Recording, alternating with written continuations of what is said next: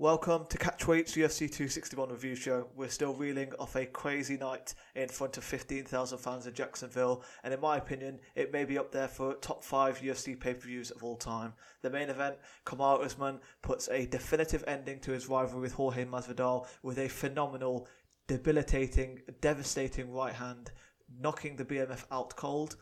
The co-main event, Rose Namajunas makes quick work of Zhang Weilai with a stupendous head kick. And then the other title fight on the night saw Valentina Shevchenko doing what Valentina Shevchenko does best. That is dominating an opponent, putting her wherever she wants to put her, and eventually proceeding to punch away and force a referee stoppage. We're going to break it all down. It was one of the craziest nights in UFC in recent memory, and we're going to go through it all here on this latest episode of Catchweight. So we'll jump right in with the early Fight Pass prelims, and how good was it to hear that full crowd back in attendance. They were cheering right from the off when the first fight was announced, a women's strawweight fight between Ling Na and Ariane Carnelossi, and both women just went at it from the start. It really was a case of the fighters rising to the occasion, using all the energy, the adrenaline from the fans in attendance, and just going straight after it. Some excellent fiery combinations from both, great exchanges, but ultimately the Chinese fighter just suffered a serious cardio dump towards the end of the first round. She actually had to be carried by her cornermen at the end of the first round to the corner, and in the second round it was really going to be easy pickings for Carnelossi, who got her on the ground, was able to land some ground and pound, and the referee said that was enough. And then we had another Performance Institute product from China in Aoriqileng going toe-to-toe with Jeffrey Molina. He had a great first round. He looked really solid. He was giving Molina a lot of problems, a young 23-year-old from the Dana White Contender Series.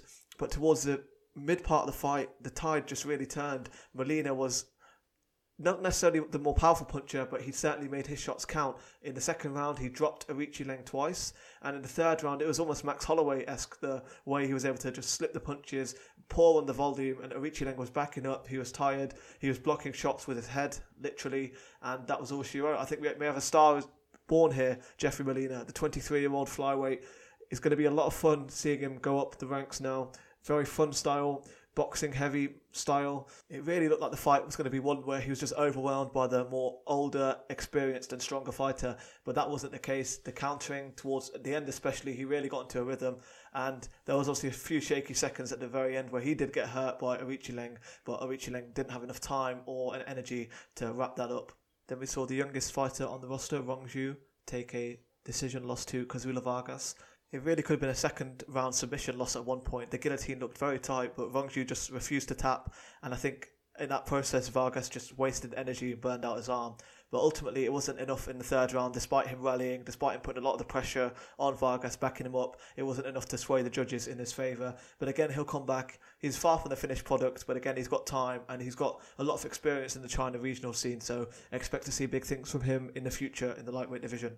And finally, wrapping out the Fight Pass prelims of the card, Dana Batgeri destroyed Kevin Natividad with a superb counter left hook as Natividad came charging in less than a minute. The positional awareness, the preparation of Batgeri was all on point. Natividad just tried to explode in and close the range and maybe catch him with a big shot, but instead he walked into a left hook, crumbled to the ground, and a few more shots, and that was it.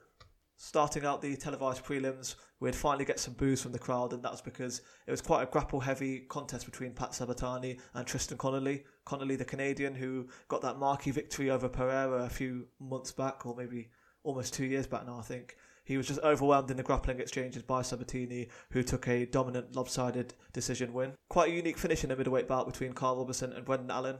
With 5 seconds left of the first round, Brendan Allen is able to submit Carl Robertson. It was actually Robertson who attacked the leg at the first point and tried to go for the heel hook, but his leg was obviously in the possession of Allen, who was able to secure that heel hook, and in the final few seconds, as Robertson is trying to pull away and get some leverage on his own submission, he actually gets tapped out himself. It was an amazing finish from Brendan Allen. Perhaps one of the more contentious decisions on the card was Dwight Grant getting the nod over Stefan Sekulic. Grant was lucky to not have been finished in the final round when he was hurt and almost submitted. But other than that, it's another split decision win for Dwight Grant, the Dana White Contender Series alumni. And finally, in the last fight before the main card, it was Randy Brown who got a rear naked choke with one arm. That's right, just one arm on Alex Oliveira of all people. It was clear those two didn't really get along, looking from the ceremonial weigh-ins where Oliveira kind of just dismissed him and walked off before the face-off was even finished. Oliveira did try and piece him up with a few kicks, but Randy Brown just detonated a great straight right to drop Oliveira, and from there on in, he took the back, he got one hand behind him, and as Oliveira went down, you could see the grimace on his face, and he would tap with just one hand in the choke. An unbelievable performance, and must be some great vindication there for Randy Brown after obviously the disrespect shown to him by Oliveira. He did also promote his Twitch channel, so head on to there if you do want to see or learn about why him and Oliveira actually don't get on. Some good promo there on such a high profile card. Anyway, on to the main card. So the internal struggles suffered by Anthony Smith have been well documented for quite some time now after his loss to John Jones. Last year he fought off a home intruder, an armed robbery that broke into his family home. He'd gone to take two quite big defeats to Glover Teixeira and Alexander Rakic, but since then he had submitted Devin Clark, and on his walkout here he looked rejuvenated. I think the crowd were really getting him ready for this, getting him turned up for the fight, and he was smiling, he was shaking hands with some members of the crowd. It was really just a feel-good entrance, and he looked fantastic as he opened up the fight. He was, of course, sharing the octagon with Jimmy Crute, a young Australian, the 25-year-old, who was clearly trying to make a name out of the former title challenger. That would not be the case. Crute did attempt to make Anthony Smith uncomfortable from the start. He put the pressure on, he had Smith backing up, and he worked the body and the leg quite well early on. The leg could have been a problem for Anthony Smith had the events not unfolded as they did. Anyway, Smith got going with the jab. The jab was superb. It was a piston. And then he would land his first leg kick of the fight, where Crute ate it clean, took a step, a very awkward step, and his knee was clearly badly hurt from that point. I think it could have been some serious nerve damage. Anyway, he was able to get a takedown. He was able to control and do a bit of damage to Smith towards the end of the round. But as soon as that bell went, Crute stumbled back to his corner. The doctor was taking a look at him. The corner did put some ice on him just to hope that they could revive that leg, but they would have needed a miracle at that point. The doctor takes a look. Crute tries to amp himself up through the pain and walk it off. He looks alright, a bit shaky when he's walking forward. The doctor asks him to walk backwards, and that's where his knee just is all over the place, and that is all she wrote. The doctor stops it for the benefit of probably Crute, because some long-term damage could have been done, not only to his leg, but he could have suffered a big knockout. Smith would just really be smelling blood at that point. But Anthony Smith gets a big win. He's had some difficult times in these last few years, but he's clearly still one of the division's best. The division has changed significantly since he lost to John Jones in that 5-round decision, and he now maybe has a chance to go back in there and really try and just shake things up. They obviously wanted Crute to make a name off Smith. He was the Australian, the youngster, but that would not be the case. Smith did look really good. He looked on point, he looked switched on from the start, and that is the thing with Anthony Smith. When he's switched on, he is a problem. So I'm very excited to see what we've got from him coming up in this year. And then finally, Chris Weidman and Uriah Hall, almost a decade from when they met in the New York regional MMA scene. They ran it back this time, and it would have a devastating ending. 17 seconds in, after Chris Weidman threw a leg kick, it was checked by Uriah Hall, landing around the knee point, one of the hardest parts of the leg, and the leg instantly snapped. Weidman attempted to take a step on it, and it just crumbled inwards. Weidman goes down in the heap, and that is all she wrote. A devastating injury for the former middleweight champion. And if you remember, December 2013, UFC 168, his highly anticipated rematch with Anderson Silva after he knocked him out the first time. Anderson Silva throws a leg kick in the second round, an inside leg kick that Weidman lifts the knee up, he's able to check it, and Anderson Silva's leg just crumbles like a piece of plastic. It just absolutely snaps. It's gruesome to think about. And here it happens to Chris Weidman. It's only the third leg injury of this type, and Chris Weidman has been involved in two of them, one on the receiving end, and now he is the one whose leg has actually broke.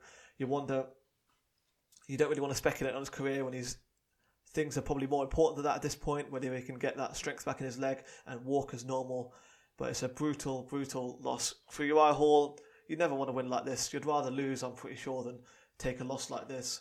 This guy has now technically strung together his longest win streak in the UFC, and I wonder now if this could affect him mentally going forward, because it is a traumatic thing for both fighters involved, for someone's leg to break like that, for you to realise that this is a serious sport. Not only could you get knocked out, you could also suffer a brutal, graphic injury that would not look out of place from like a CGI program or some sort of science fiction kind of thing, or horror film, better yet.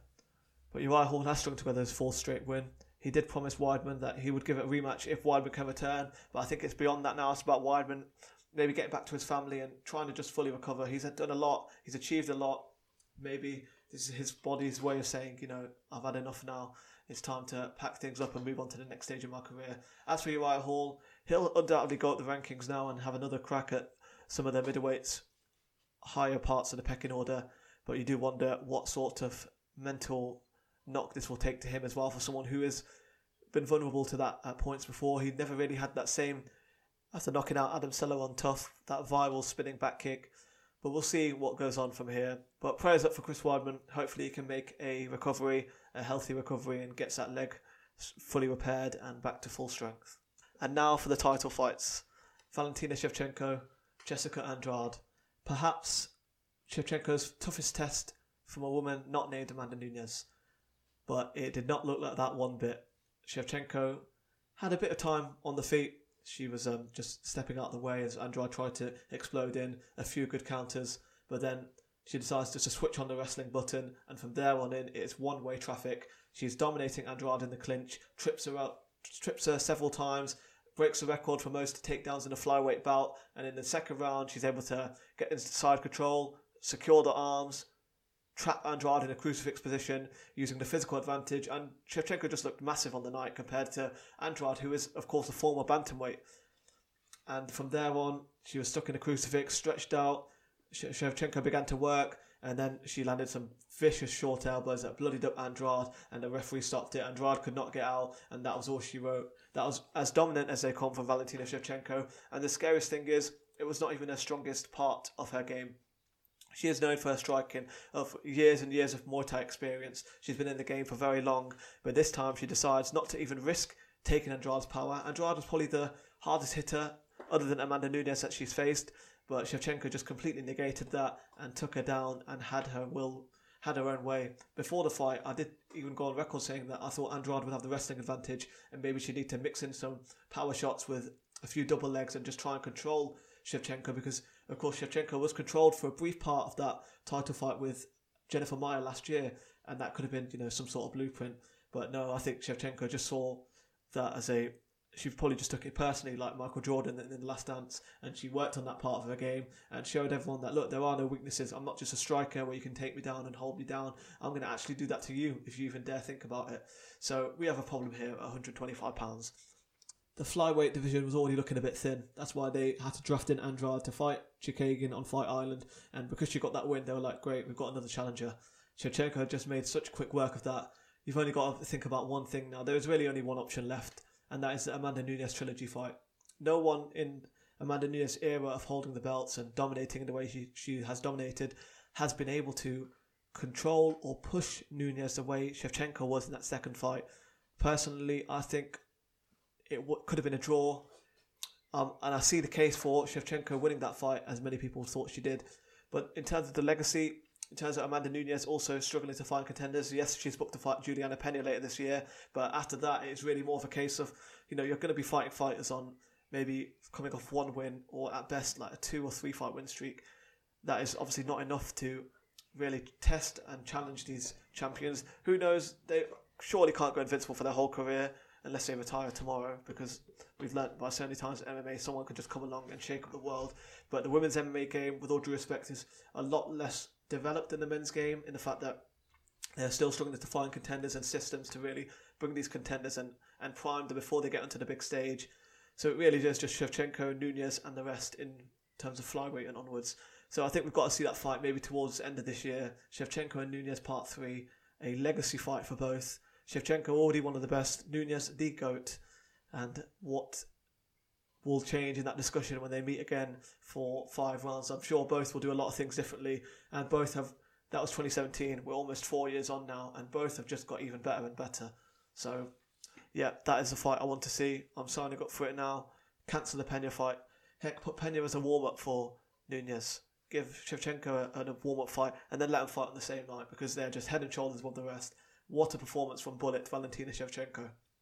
We have a new strawweight champion in the co-main event. Rose Namajunas becomes the first ever woman to recapture a UFC title after losing it. And what a way to do it. 1 minute and 18 seconds into the fight with Zhang Weilai, She detonates a left high kick out of nowhere, lands flush on the head of the Chinese champion, drops her, a couple of ground and pound shots, and that is all she wrote. Namajunas back on top of the pile at £115. An unbelievable performance, a scintillating display of her striking. So it was Zhang who opened up with the inside leg kicks, trying to just get a gauge on the movement, trying to prevent Namajunas from using all her footwork and working around her. And she did well, a couple of good inside leg kicks, trying to explode forwards, but Namajunas was light on her feet, bouncing very well.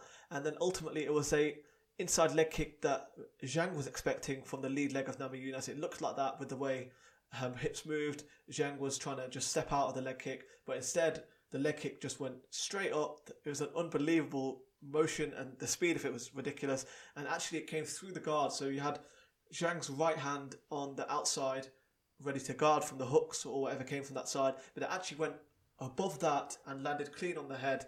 Zhang dropped straight away, there's some ground and pound, and that's it. Of course, Zhang was protesting the fight. I think she was obviously a bit discombobulated after getting knocked out like that. She ultimately did come to her senses towards the end of the fight, or the end of the referee's decision. And that is it. Namajunas, unbelievable. She is just so skilled. I think both these fighters are very skilled. I think it could have gone many different ways, but the way Namajunas was able just to detonate that high kick out of nowhere, there was no follow-up, no telegraphing, none of that, just swift, flush, almost like a video game. She pressed the button, the command came immediately when she pressed it, no latency, no lagging time, nothing. And here we have a new strawweight queen. Namajunas had a whirlwind of a journey to get back to this point. She secured the UFC title in a similarly stunning victory over Joanna Jędrzejczyk in New York. Also one of the best cards ever. We've got a bit of a theme here. UFC 217, UFC 261. The two nights where Namajunas captured the strawweight title are two of the best UFC cards of all time. Anyway, I digress. Namajunas beat Joanna again, and then she was doing very well against Andrade in Brazil. All of a sudden was dumped on her head, and that was it. Her life kind of came back to some normality in a sense. She talked about how she wasn't ready for being a champion at that point. She was even a lot younger back then in 2017 when she won the belt. And the burden of being a champion can be overwhelming at times. And it still could be again when she does come into the future fight with the gold and black stripes on her kit, with the UFC belt around her waist. But that is all something which time will tell. Then she gets back. She fights Andrade again on Fight Island. A superb performance, turned out to win that fight on a decision. And then she steps in with Zhang Weili, who was the favourite going into this fight, and for good reason, with the tear she was on, unbeaten since losing her first professional fight, beating Joanna in that war. And Namajunas just makes a spectacular finish out of her. Unbelievable. Honestly, what a moment. I think that might be knockout of the year going forward in terms of just how big it was, the story behind it, and just how good it was on a technical level. I don't think there's much need to get them both back in there quickly and do the rematch. The strawweight division has got its fair share of contenders. You've got Yan Xiaonan, you've got Mackenzie Dern, Carla Esparza trying to make another run at the title. So I think there are some ways just to give Namajunas a defence of her belt, whilst Zhang can go back to the drawing board and try and pick up from where she left off and try and reclaim that belt at a later point. I think both should get through their next challenges. You can't say who, but I think there are some winnable fights for both Namajunas and Yang, and then I think we'll see them back in there again maybe next year. But wow, you got a feel for Zhang Weili. She didn't have the best account of herself after when she was protesting the fight, but you're not really in the best frame of mind when you are concussed, are you? Anyway, congratulations to Thug Rose. To quote DC, Thug Rose, Thug Rose, Thug Rose. She's done it again, and it was even more spectacular than the first time she won the strawweight belt. So we have a new queen at £115, and her name is Rose Namajunas. And then finally, it came on to the main event. If you weren't hyperventilating throughout virtually the entire card, you definitely would have been doing so when it came to this. Jorge Masvidal and Kamaru Usman in a rematch from their Fight Island showdown in front of 15,000 fans in Jacksonville, Florida. So one thing's for sure, the first round was definitely a lot different to the first time they met. Yes, Kamaru Usman had a takedown, but there was a lot going on before and after that moment. Gamebred was trying to soften up that lead leg, working away at some leg kicks, but he was stunned at one point by a big right hand. Usman's jab, which is just going from strength to strength it seems, did snap the head back of Masvidal on several occasions in that first round. Masvidal did get a bit overzealous at one point in the round. He went for a flying knee and it was very telegraphed. Usman was able to get under the hips and get a takedown, controlled him on the ground for a bit of time. But to his credit, Masvidal was still giving him a lot of verbal and physical from the bottom. landing some good short elbows as Usman was working his way around the guard, and they went towards the fence where Masvidal was eventually able to get himself up. So that was a big victory for Masvidal in terms of that. The striking that followed, again, Masvidal was looking sharp. Usman, there was a bit of nervy moments as he did come into the combinations. He was telegraphing some of the big power shots. He was looking for that big overhand right throughout the whole night, and his head just seemed to hang in there a bit too long for a seasoned striker like Masvidal just to have that at his disposal. But it didn't really matter. In the second round, whatever Trevor Whitman said to Usman, it worked because Usman came out to strike again with Masvidal. Fascinating when you consider that Usman could have easily won this fight by laying and preying on him for 5 rounds, but the mindset and the levels that Usman is going after now, he was not settling for that. He landed some more shots on Masvidal. Masvidal was smiling them off, but then a couple of seconds after that moment, he baited him with a left hook around the guard, and all of a sudden a massive right hand just folds Masvidal out of nowhere. He falls like a ton of bricks, and then the referee saves him as he just lands some brutal ground and pound. Some of the hardest ground and pound and hammer fists I've ever seen inside the octagon. The way Usman was able to land him so quickly and just that properly knocked out Gamebred. Gamebred was stunned, wobbled. He was already finished from the right hand, but the follow-up shots just left him unconscious on the floor. And what a sight that was. Masvidal lifeless, limp. Usman amped up on the cage, on the fence, roaring to a crowd of 15,000 fans. And that goes to show that we are back. Fans are back. The UFC is back, better than ever possibly, after one of the greatest cards ever. What a way to end it. Kamaru Usman just evolving constantly. We saw the evolutions against Gilbert Burns. The first Masvidal fight, a bit of a tarnish on his career. While he dominated it, he didn't get that seal of approval, that champion seal of approval that he so badly wanted. He got it today. The fans were cheering him at the end. And what a way to put that rivalry to bed and to also right the wrongs of Fight Island. That was a big fight back in July, and Usman, I'd say he lost a few fans on that night, and although it's not entirely fair to turn on someone just for one performance, people wanted to see him finish him and wanted to see him put a beating on Masvidal, and he did that and then some in this fight. Who would have thought a right hand like that? If there was a TKO to come for Usman, I maybe would have thought it would have been some ground and pound, some overwhelming shots, but for him to knock him out clean with a massive right hand, that's one of the best shots in some time I've seen. Wow, Kamaru Usman striking to a next level. Trevor Whitman is just helping him evolve more. What a night for Trevor Whitman, the coach. He also coached Rose Namajunas to that stunning win over Zhang Weilai, and now here he is, Kamaru Usman back on top. A good moment as well. I think this was the first time Usman's father was in attendance for his fight, and he got to hold the belt at the end. If you watch that Fight Pass documentary on when his father was imprisoned for healthcare fraud, take a look. It's a very interesting watch, and it just goes behind the mindset of the Nigerian Nightmare, which is he wants to come and take everything, and he is doing so at that point. Next for him now, it's got to be Colby Covington, surely. Leon Edwards versus Nate Diaz will take place in May. I think that will give the next opponent after that some time, but it's got to be the Colby rematch. Colby was waiting in the wings. He was verbal towards the end. He didn't get a lot of the shine in this card. Usman kind of dismissed him. But yeah, that is a fight I would like to see next because that was Usman's toughest challenge. And to see him at this point now, I'm just very intrigued to see how Usman will approach that. And if he can stop Covington again, and if he can do it in even better fashion, or if Colby does have the answers to Usman, because right now he is the pound for pound number one. John Jones has not fought in the pandemic. Khabib is retired. This is the number one right now in the world, and he's doing it in some fashion. He's finishing people now, like on the feet. Yeah, it's just crazy, absolutely crazy. For Gamebred, there is a certain Nick Diaz who was around Jacksonville this weekend, and Dana White said after the fight that he wants a fight. Let's make that a fight. The way Nate Diaz was defeated by Jorge Masvidal, you'd think the older brother would want to get some revenge, and it's a great big money fight for both. They could even put the BMF belt back on the line if that will still exist. But to Masvidal, he was humble, he was respectful after the fight, as you would expect from him. He is a consummate professional, he's always going to be, and he fell short today, but he was beaten by the number one pound for pound fight on the planet, so there you have it. Honestly, I think I could have spoke for over an hour about this card, but I'll wrap it up here around the 25-minute mark. 3 25-minute title fights, none of them even got past the 10-minute mark. What a crazy night it was.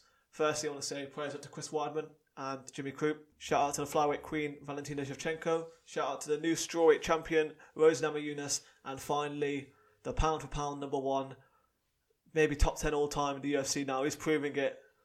Kamaru Usman, the Nigerian Nightmare, still the welterweight champion of the world. Thank you for joining us for Catchweight.